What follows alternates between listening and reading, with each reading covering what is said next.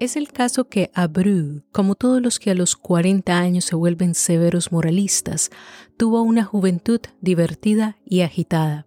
Alifafes y Dolamas le llamaron al orden y entonces acordó casarse, como el que acuerda mudarse a un piso más sano. Encontró a aquella muchacha Clotildita, que era mona, bien educada y sin posición ninguna, y los padres se la dieron gustosos porque Abreu, provisto de buenas aldabas, siempre tuvo colocaciones excelentes. Se casaron y la mañana siguiente a la boda, al despertar la novia, en el asombro del cambio de su destino, oyó que el novio entre imperioso y sonriente mandaba: «Clotilde mía, levántate». Hízolo así la muchacha, sin darse cuenta del porqué, y al punto el esposo con mayor imperio ordenó: «Ahora, ponte mis pantalones». Atónita, sin creer lo que oía, la niña optó por sonreír a su vez, imaginando que se trataba de una broma de luna de miel.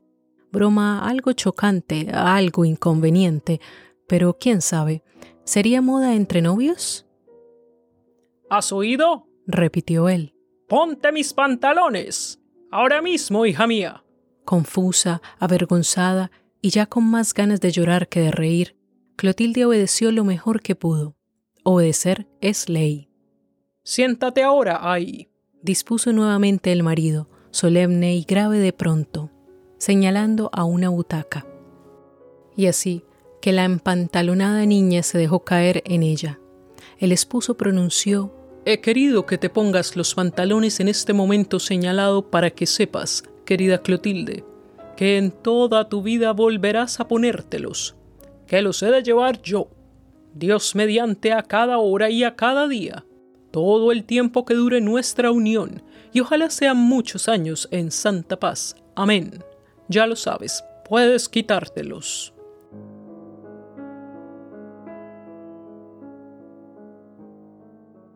Hola, hola, estimadas y estimados oyentes de Tres Cuentos, el podcast bilingüe dedicado a las narrativas literarias, históricas y tradicionales de Latinoamérica. Soy Carolina Quiroga Stoltz y hoy le damos la bienvenida a una mujer que a través de su escritura hizo mucho por el mundo hispano, Emilia Pardo Bazán.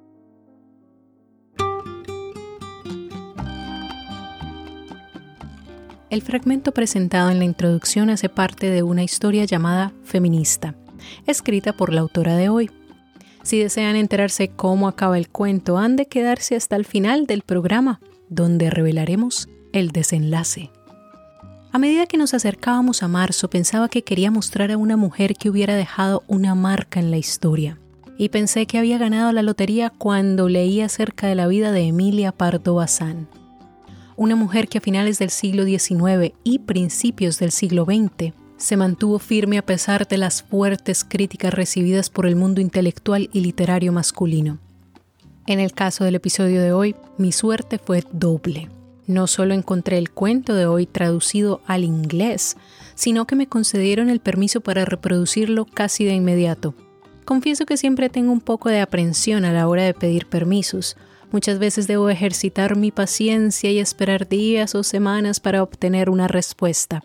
Esta vez, el permiso regresó literalmente 12 horas después de que envié la solicitud. Para aquellos que quieran practicar su inglés, pueden encontrar la traducción hecha por Margaret Joel Costa en el episodio gemelo llamado The Woman Who Came Back to Life. El cuento de hoy, La Resucitada, lo pueden encontrar en diferentes antologías o páginas web. Por si les da curiosidad, les dejaré los enlaces en la transcripción. Por último, después del cuento les compartiré más sobre lo que sucederá con el programa este año. Una mujer presuntamente muerta despierta y con afán regresa a su casa, pero su familia reacciona contrario a lo que ella esperaba.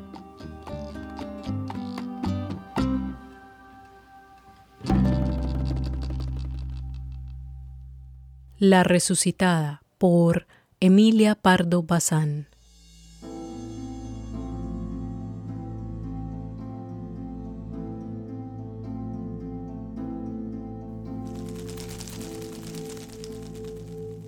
Ardían los 4 blandones soltando gotazas de cera. Un murciélago, descolgándose de la bóveda, empezaba a describir torpes curvas en el aire. Una forma negruzca, breve, se deslizó al ras de las losas y trepó con sombría cautela por un pliegue del paño mortuorio. En el mismo instante abrió los ojos Dorotea de Guevara, yacente en el túmulo. Bien sabía que no estaba muerta, pero un velo de plomo, un candado de bronce le impedían ver y hablar. Oía, eso sí, y percibía, como se percibe entre sueños, lo que con ella hicieron al lavarla y amortajarla. Escuchó los gemidos de su esposo y sintió lágrimas de sus hijos en sus mejillas blancas y yertas. Y ahora, en la soledad de la iglesia cerrada, recobraba el sentido y le sobrecogía mayor espanto. No era pesadilla, sino realidad. Allí el féretro, allí los cirios, y ella misma envuelta en el blanco sudario, y al pecho el escapulario de la Merced. Incorporada ya, la alegría de existir se sobrepuso a todo. Vivía. Qué bueno es vivir, revivir, no caer en el pozo oscuro. En vez de ser bajada al amanecer en hombros de criados a la cripta, volvería a su dulce hogar y oiría el clamoreo regocijado de los que la amaban y ahora la lloraban sin consuelo. La idea deliciosa de la dicha que iba a llevar a la casa hizo latir su corazón, todavía debilitado por el síncope. Sacó las piernas del ataúd, brincó al suelo y con la rapidez suprema de los momentos críticos combinó su plan. Llamar, pedir auxilio a tales horas sería inútil. Y de esperar el amanecer en la iglesia solitaria no era capaz. En la penumbra de la nave creía que asomaban caras fisconas de espectros y sonaban dolientes quejumbres de ánimas en pena. Tenía otro recurso: salir por la capilla del Cristo. Era suya. Pertenecía a su familia en patronato. Dorotea alumbraba perpetuamente, con rica lámpara de plata, a la santa imagen de Nuestro Señor de la Penitencia. Bajo la capilla se cobijaba la cripta, enterramiento de los Guevaras Benavides. La alta reja se columbraba a la izquierda, afiligranada, tocada a trechos de oro rojizo, rancio.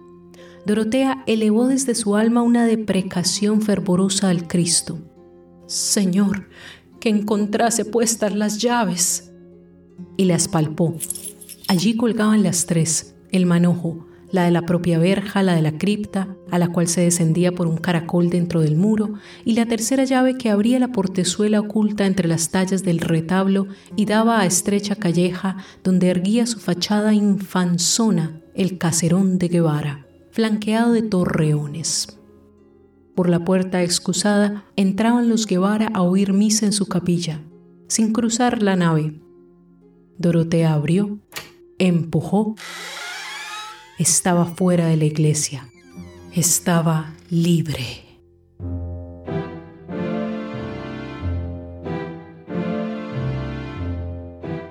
Diez pasos hasta su morada. El palacio se alzaba silencioso, grave, como un enigma. Dorotea cogió el albadón trémula, cual si fuese una mendiga que pide hospitalidad en una hora de desamparo.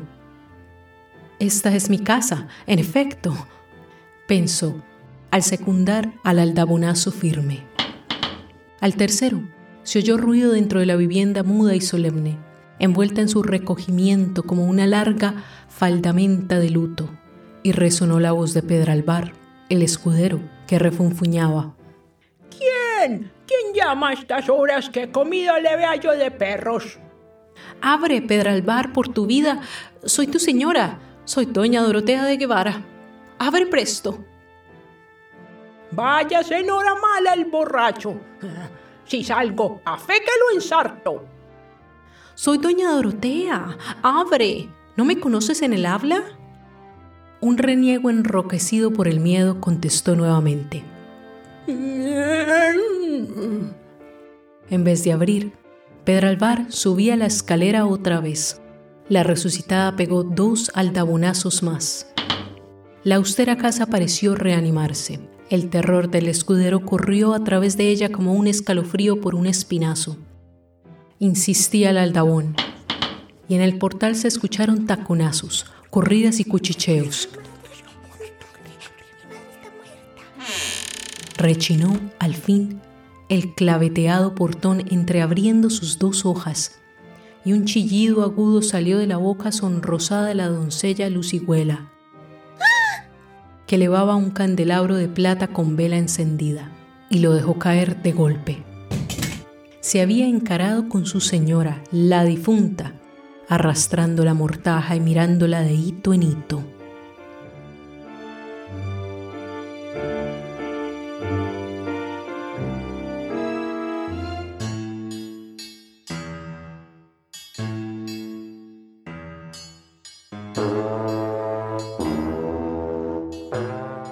Pasado algún tiempo, recordaba a Dorotea, ya vestida de acuchillado terciopelo genovés, trenzada la crencha con perlas y sentada en un sillón de almohadones al pie del ventanal, que también Enrique de Guevara, su esposo, chilló al reconocerla. Chilló y retrocedió. No era de gozo el chillido, sino de espanto. De espanto, sí, la resucitada no lo podía dudar.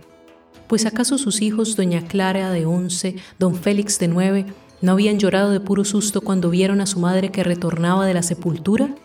Y con llanto más afligido, más congojoso que el derramado al punto en que se la llevaban. Ella creía ser recibida entre exclamaciones de intensa felicidad. Cierto que días después se celebró una función solemnísima en acción de gracias. Cierto que se dio un fastuoso convite a los parientes y allegados. Cierto es que, en suma, que los Guevaras hicieron cuanto cabe hacer para demostrar satisfacción por el singular e impensado suceso que les devolvía a la esposa y a la madre. Pero doña Dorotea, apoyado el codo en la repisa del ventanal y la mejilla en la mano, pensaba en otras cosas. Desde su vuelta al palacio, disimuladamente todos le oían. Dijérase que el soplo frío de la huesa, el hálito glacial de la cripta, flotaba alrededor de su cuerpo. Mientras comía notaba que la mirada de los servidores, la de sus hijos, se desviaba oblicuamente de sus manos pálidas y que cuando acercaba a sus labios secos la copa del vino, los muchachos se estremecían. ¿Acaso no les parecía natural que comiese y bebiese la gente del otro mundo? Y doña Dorotea venía de ese país misterioso que los niños sospechaban aunque no lo conozcan. Si las pálidas manos maternales intentaban jugar con los bucles rubios de don Félix, el chiquillo se desviaba, descolorido él a su vez, con el gesto del que evita un contacto que le cuaja la sangre. Y a la hora medrosa del anochecer, cuando parecen oscilar las largas figuras de las tapicerías, si Dorotea se cruzaba con doña Clara en el comedor del patio, la criatura despavorida huía al modo en que se huye de una maldita aparición. Por su parte, el esposo, guardando a Dorotea tanto respeto y reverencia que ponía maravilla, no había vuelto a rodearle el fuerte brazo a la cintura. En vano la resucitada se ponía rubor en sus mejillas, mezclaba a sus trenzas cintas, aljofares y vertía sobre su corpiño pomitos de esencias de oriente. Al trasluz del colorete se transparentaba la amarillez sérea. Alrededor del rostro persistía la forma de la toca funeral y entre los perfumes sobresalía el vaho húmedo de los panteones. Hubo un momento en que la resucitada hizo a su esposo lícita caricia. Quería saber si sería rechazada. Don Enrique se dejó abrazar pasivamente, pero en sus ojos, negros y dilatados por el horror que a pesar suyo se asomaba a las ventanas del espíritu, en aquellos ojos, un tiempo galantes, atrevidos y lujuriosos, leyó Dorotea una frase que zumbaba dentro de su cerebro, ya invadido por rachas de demencia. De donde tú has vuelto, no se vuelve.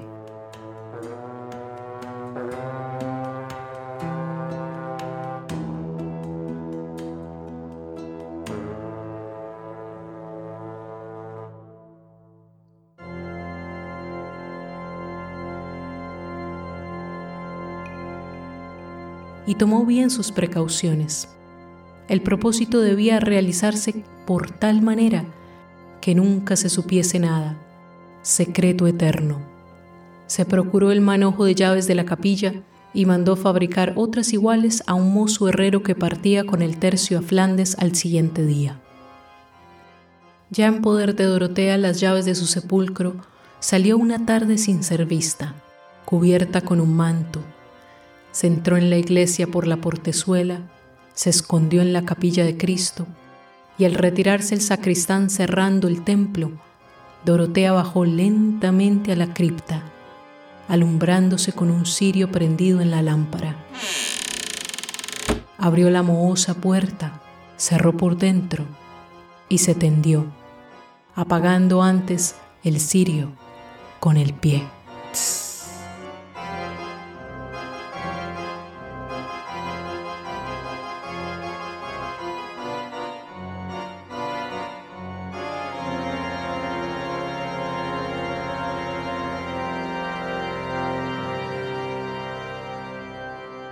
Muy bien, volvamos a la tierra de los que todavía comen y bailan.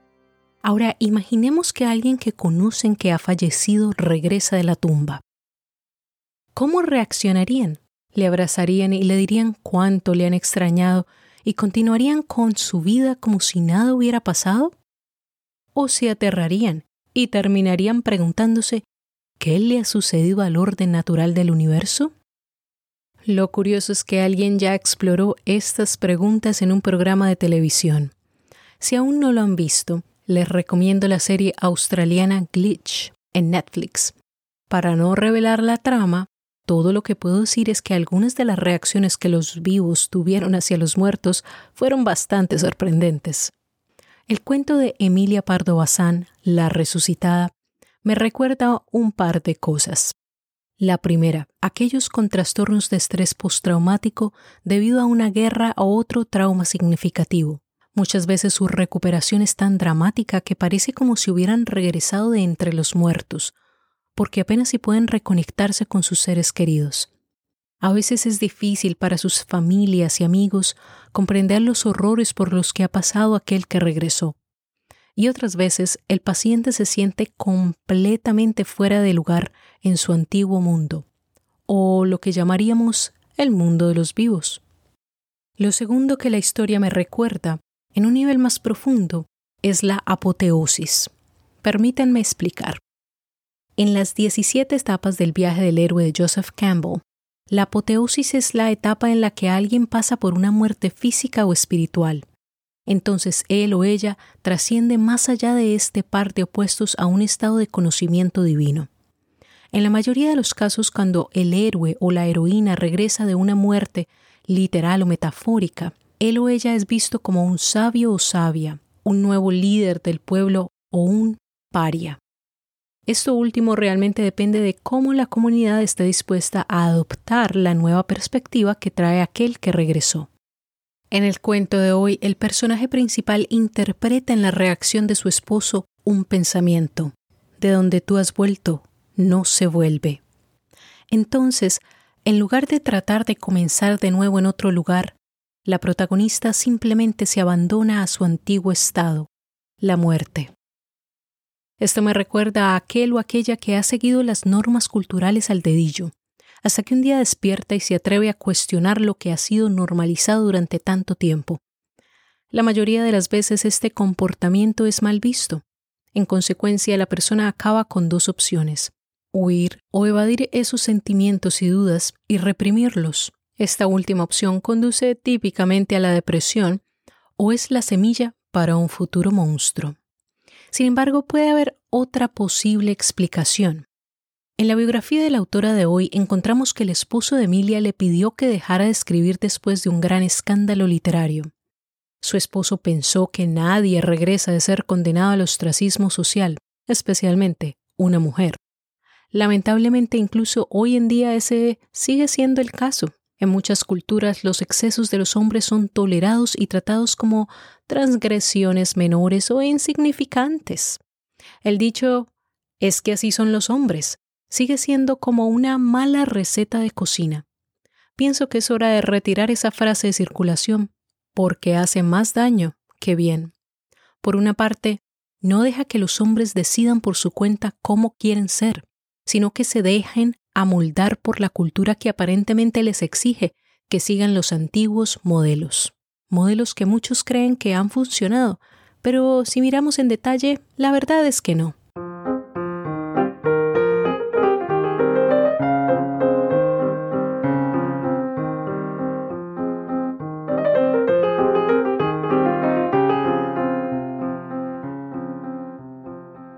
Bueno, es hora de contarles las últimas noticias. Si han estado con nosotros por un tiempo, es posible que recuerden que el año pasado mencioné que el programa pasaría por varios cambios. Inicialmente, mi idea era inaugurar la nueva cara del programa para febrero de este año. Pero cuando me enfrenté a mi futura realidad, tuve que cambiar la marcha. Me explico. Mi esposo pronto se retirará del ejército. Esto significará un cambio importante en nuestras vidas. Gracias a él, he tenido la suerte de continuar con mis sueños durante los últimos 8 años. A diferencia del esposo de Bazán, el mío jamás me ha pedido que renuncie al amor que tengo por contar historias.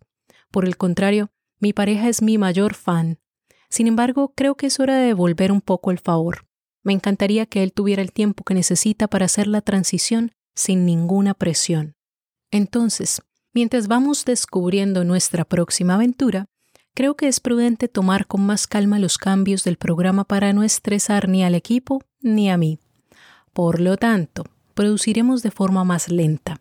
Este año vamos a concentrar nuestros esfuerzos en 3 frentes. Primero, llegar a nuevas audiencias, actualizar parte del arte y el diseño de las transcripciones y producir una temporada sobre poesía. Personalmente estoy muy entusiasmada con esta última. Nuestra idea es presentar mujeres poetas latino-descendientes. Además, nuestras 2 traductoras, Melanie Márquez Adams y Alexa Jeffres, debutarán como coproductoras. La temporada saldrá en septiembre, pero existe la posibilidad de que tengamos otro programa especial antes de ello. A medida que avancemos en todos los frentes, les mantendré informados sobre nuestros progresos y las oportunidades que tendrán para que nos apoyen. Bueno, mis queridos y queridas oyentes, sin más, les agradezco por los amables comentarios que nos dejan en la cuenta de Instagram o en los correos electrónicos que nos escriben. Y es hora de hablar de la autora de hoy.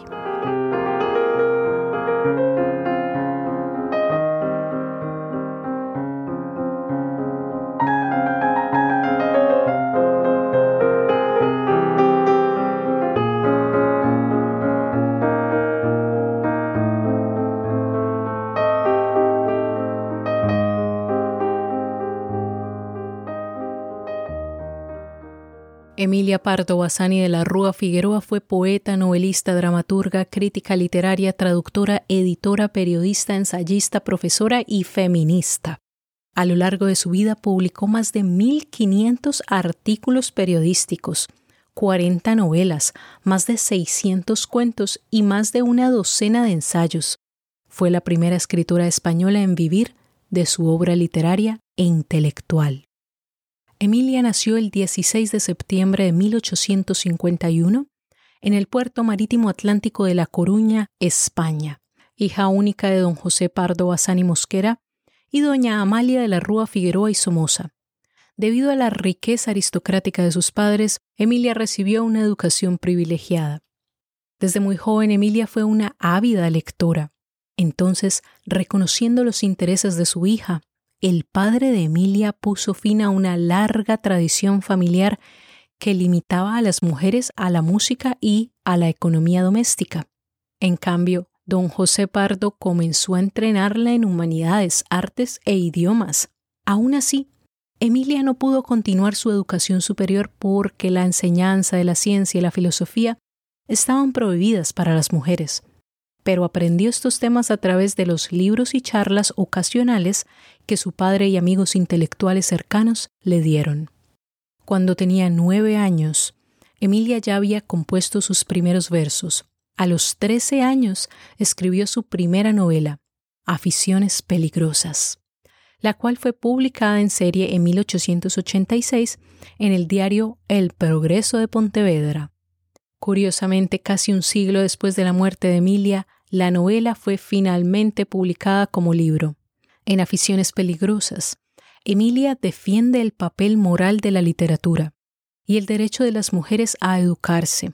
La joven escritora advirtió contra aquellas aficiones peligrosas como las lecturas sesgadas, promovidas por una sociedad con puntos de vista morales estrechos, especialmente cuando la lectura de libros comenzaba a crear un nuevo tipo de mujer.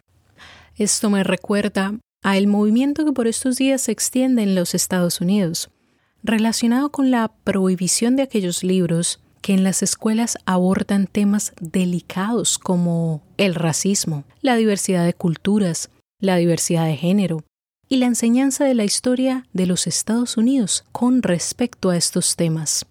Pero bueno, prosigamos.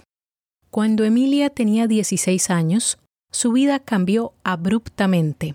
En sus palabras, 3 acontecimientos importantes en mi vida se siguieron muy de cerca. Me vestí de largo, me casé y estalló la Revolución de Septiembre de 1868.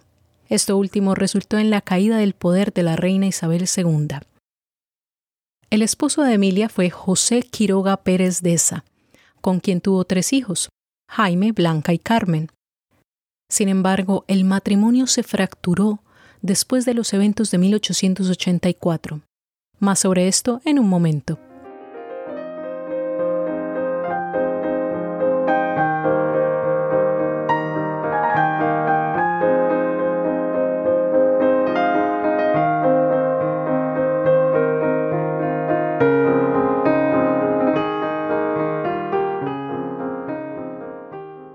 A finales de la década de 1870, Emilia descubrió el movimiento del krausismo, un sistema filosófico concebido por el alemán Friedrich Krauss a principios del siglo XIX.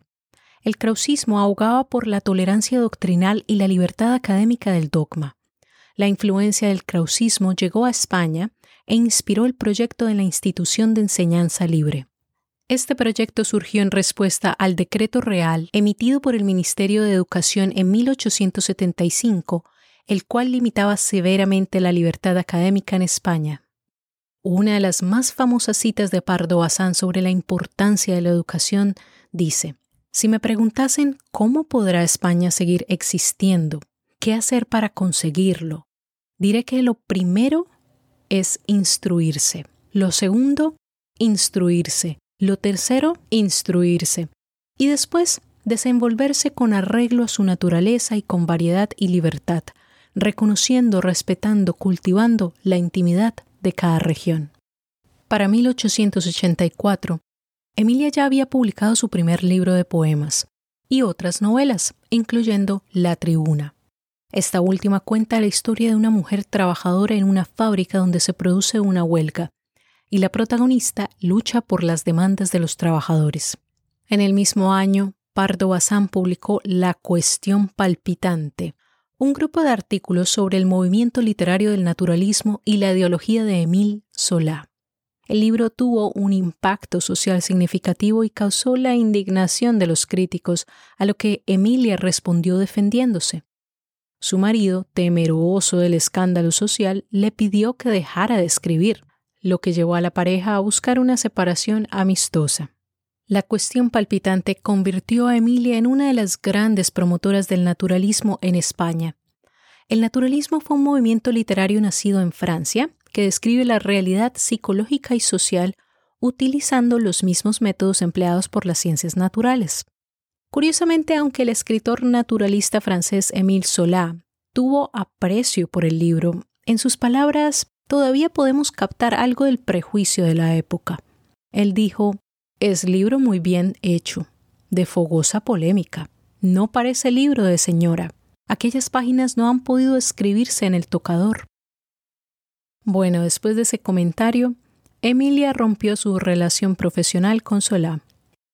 2 años después del escándalo del libro, Pardo Bazán publicó Los Pasos de Ulloa, una obra maestra del método naturalista. En ella la autora expone la decadencia de la aristocracia gallega y del mundo rural.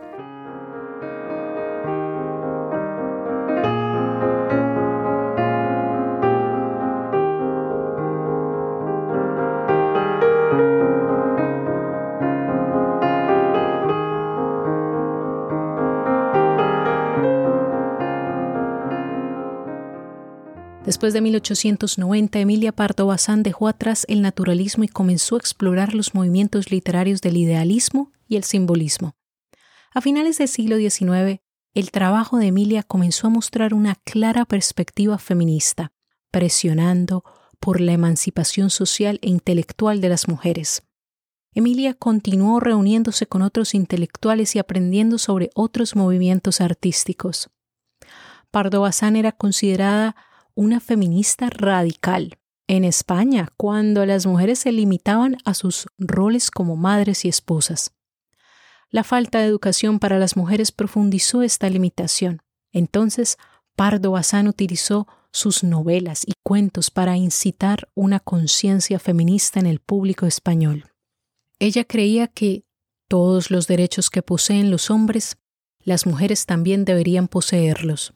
Después de publicar ensayos como La mujer española, Emilia fue invitada a participar en diferentes conferencias. Pero estar en el centro de atención trajo la enemistad de muchos intelectuales y aristócratas. Una de las frases famosas de Emilia fue: «Si en mi tarjeta pusiera Emilio en lugar de Emilia, qué distinta habría sido mi vida». Entre 1892 y 1914, Pardo Bazán patrocinó y dirigió un proyecto editorial llamado Biblioteca de la Mujer. El proyecto abarcó una serie de escritos relacionados con cuestiones de la mujer o escritos por mujeres. Entre los autores y obras publicadas se encontraban George Eliot, María Sayas, Harriet Beecher Stowe y La esclavitud femenina de John Stuart Mill. En 1906, Emilia Pardo Bazán se convirtió en la primera mujer en presidir la sección de literatura de la Institución Cultural del Ateneo de Madrid y la primera mujer en enseñar literatura neolatina en la Universidad Central de Madrid. Desafortunadamente, sufrió un boicot de estudiantes y profesores por igual. Su cátedra tuvo poca asistencia, tal vez porque estaba abierta solo para aquellos con títulos de doctorado. Sin embargo, con la esperanza de que su clase no fuera cancelada, mujeres de la alta sociedad, admiradoras e incluso un conserje de la universidad asistieron en muestra de apoyo. Cuando se le preguntó al conserje por qué había asistido a la clase de doña Emilia, dijo que estaba convencido de que el talento de doña Emilia no debía despreciarse. El 12 de mayo de 1921, Emilia Pardo Bazán, la mujer a la que se le negó 3 veces la entrada a la Real Academia de la Lengua, murió por complicaciones de diabetes. Emilia todavía es recordada por su fuerte carácter y frases como: «Yo no soy una redentora, predicadora ni emancipadora, pero siempre que al alcance de mi mano, en mi esfera de acción, sin comprometer una buena causa con ridiculeces, pueda reivindicar algún derecho para esta categoría de parias y sudras a que estamos relegadas, lo haré, lo haré, lo haré».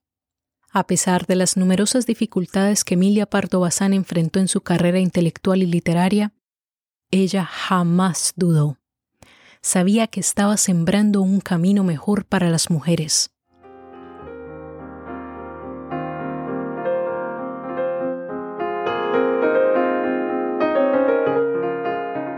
Muy bien, mis queridos amigos y amigas, ya sabéis que detrás nuestro hay una fuerza grande de personas que han hecho su parte por educar sociedades más justas. Es hora de cerrar el programa, y como les prometí, aquí les va el desenlace del cuento con el que iniciamos el programa. Feminista.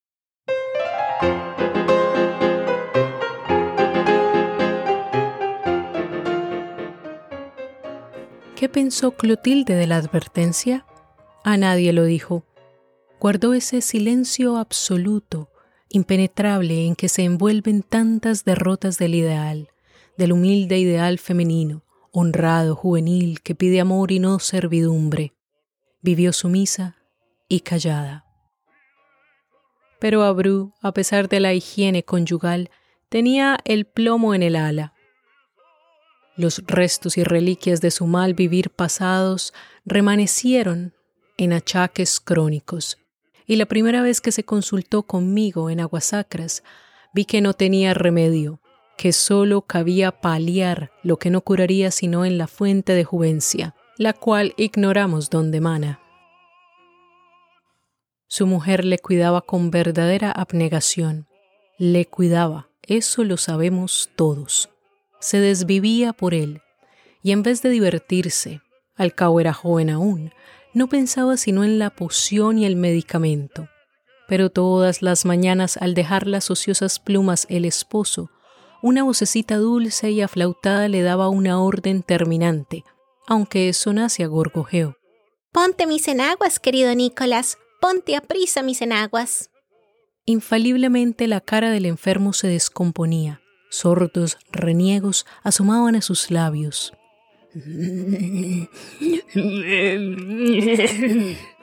Y la orden se repetía siempre en voz de pájaro, y el hombre bajaba la cabeza, atándose torpemente al talle las cintas de las faldas guarnecidas de encajes. Y entonces añadía a la tierna esposa, con acento no menos musical y fino: «Para que sepas que las llevas ya toda tu vida, mientras yo sea tu enfermerita. ¿Entiendes?»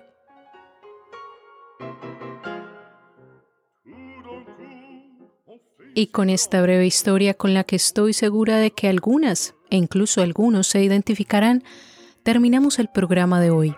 Hasta el siguiente cuento. Adiós, adiós.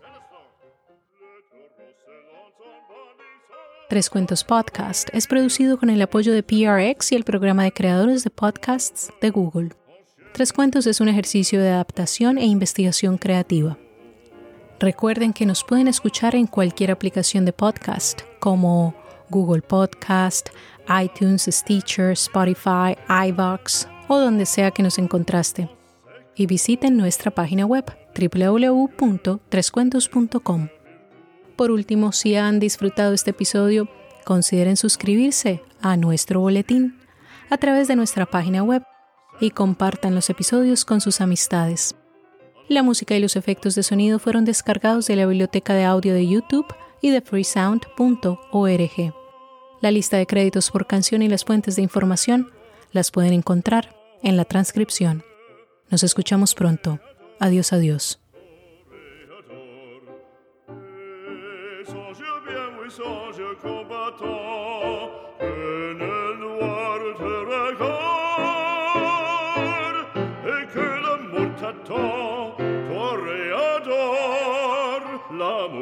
L'amour t'adore, toréador, toréador.